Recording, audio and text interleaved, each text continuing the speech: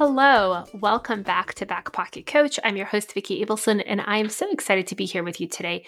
I had to get on and record ASAP because I had such an interesting conversation with a longtime client of mine. Actually, it was interesting for a number of reasons, and I'll have to kind of go into them at another time. But the main thing was she said something really, really interesting to me. We've been meeting every few weeks for about the past 5 or 6 months now. And I always work in my home office for the most part. 9 times out of 10, I'm in my home office when I meet with my clients. And she said to me, your space doesn't look familiar. Are you somewhere else today? And I was like, no, I am always exactly in the same space. This is kind of my office. And she's like, oh, it looks really nice.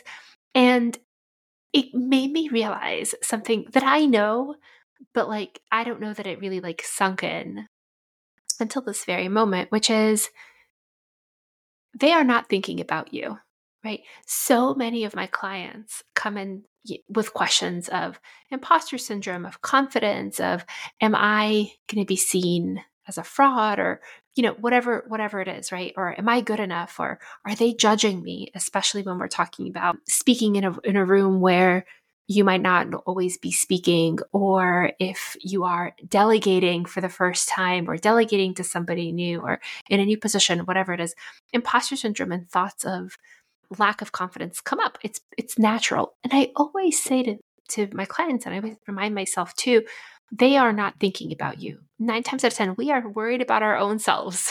We are nervous about how we are showing up in spaces, and we are worried about how we are communicating, and are we able to do a good enough job that we do not have the bandwidth to think about other people as much as we think other people are thinking about us.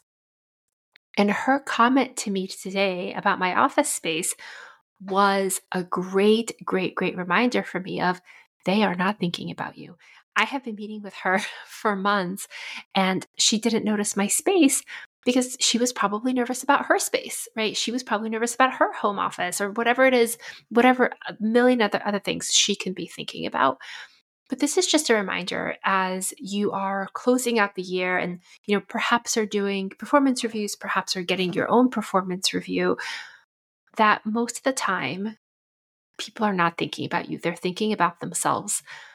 And in many ways, I think that is incredibly empowering, because that allows you the courage to do something brave, the courage to step out, the courage to say something when you are afraid to say something, to try something new, to put yourself for a promotion, to talk to a leader that you haven't spoken to in the past, perhaps to start a new business, whatever it is, right?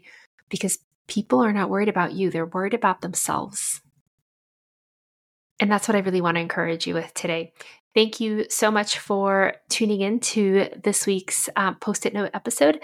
Excited to hear what you think, and excited to hear your experience with this as well. Kind of are you thinking about other people? Are they thinking about you? Let me know. Thank you so much for tuning in, and I will see you next time.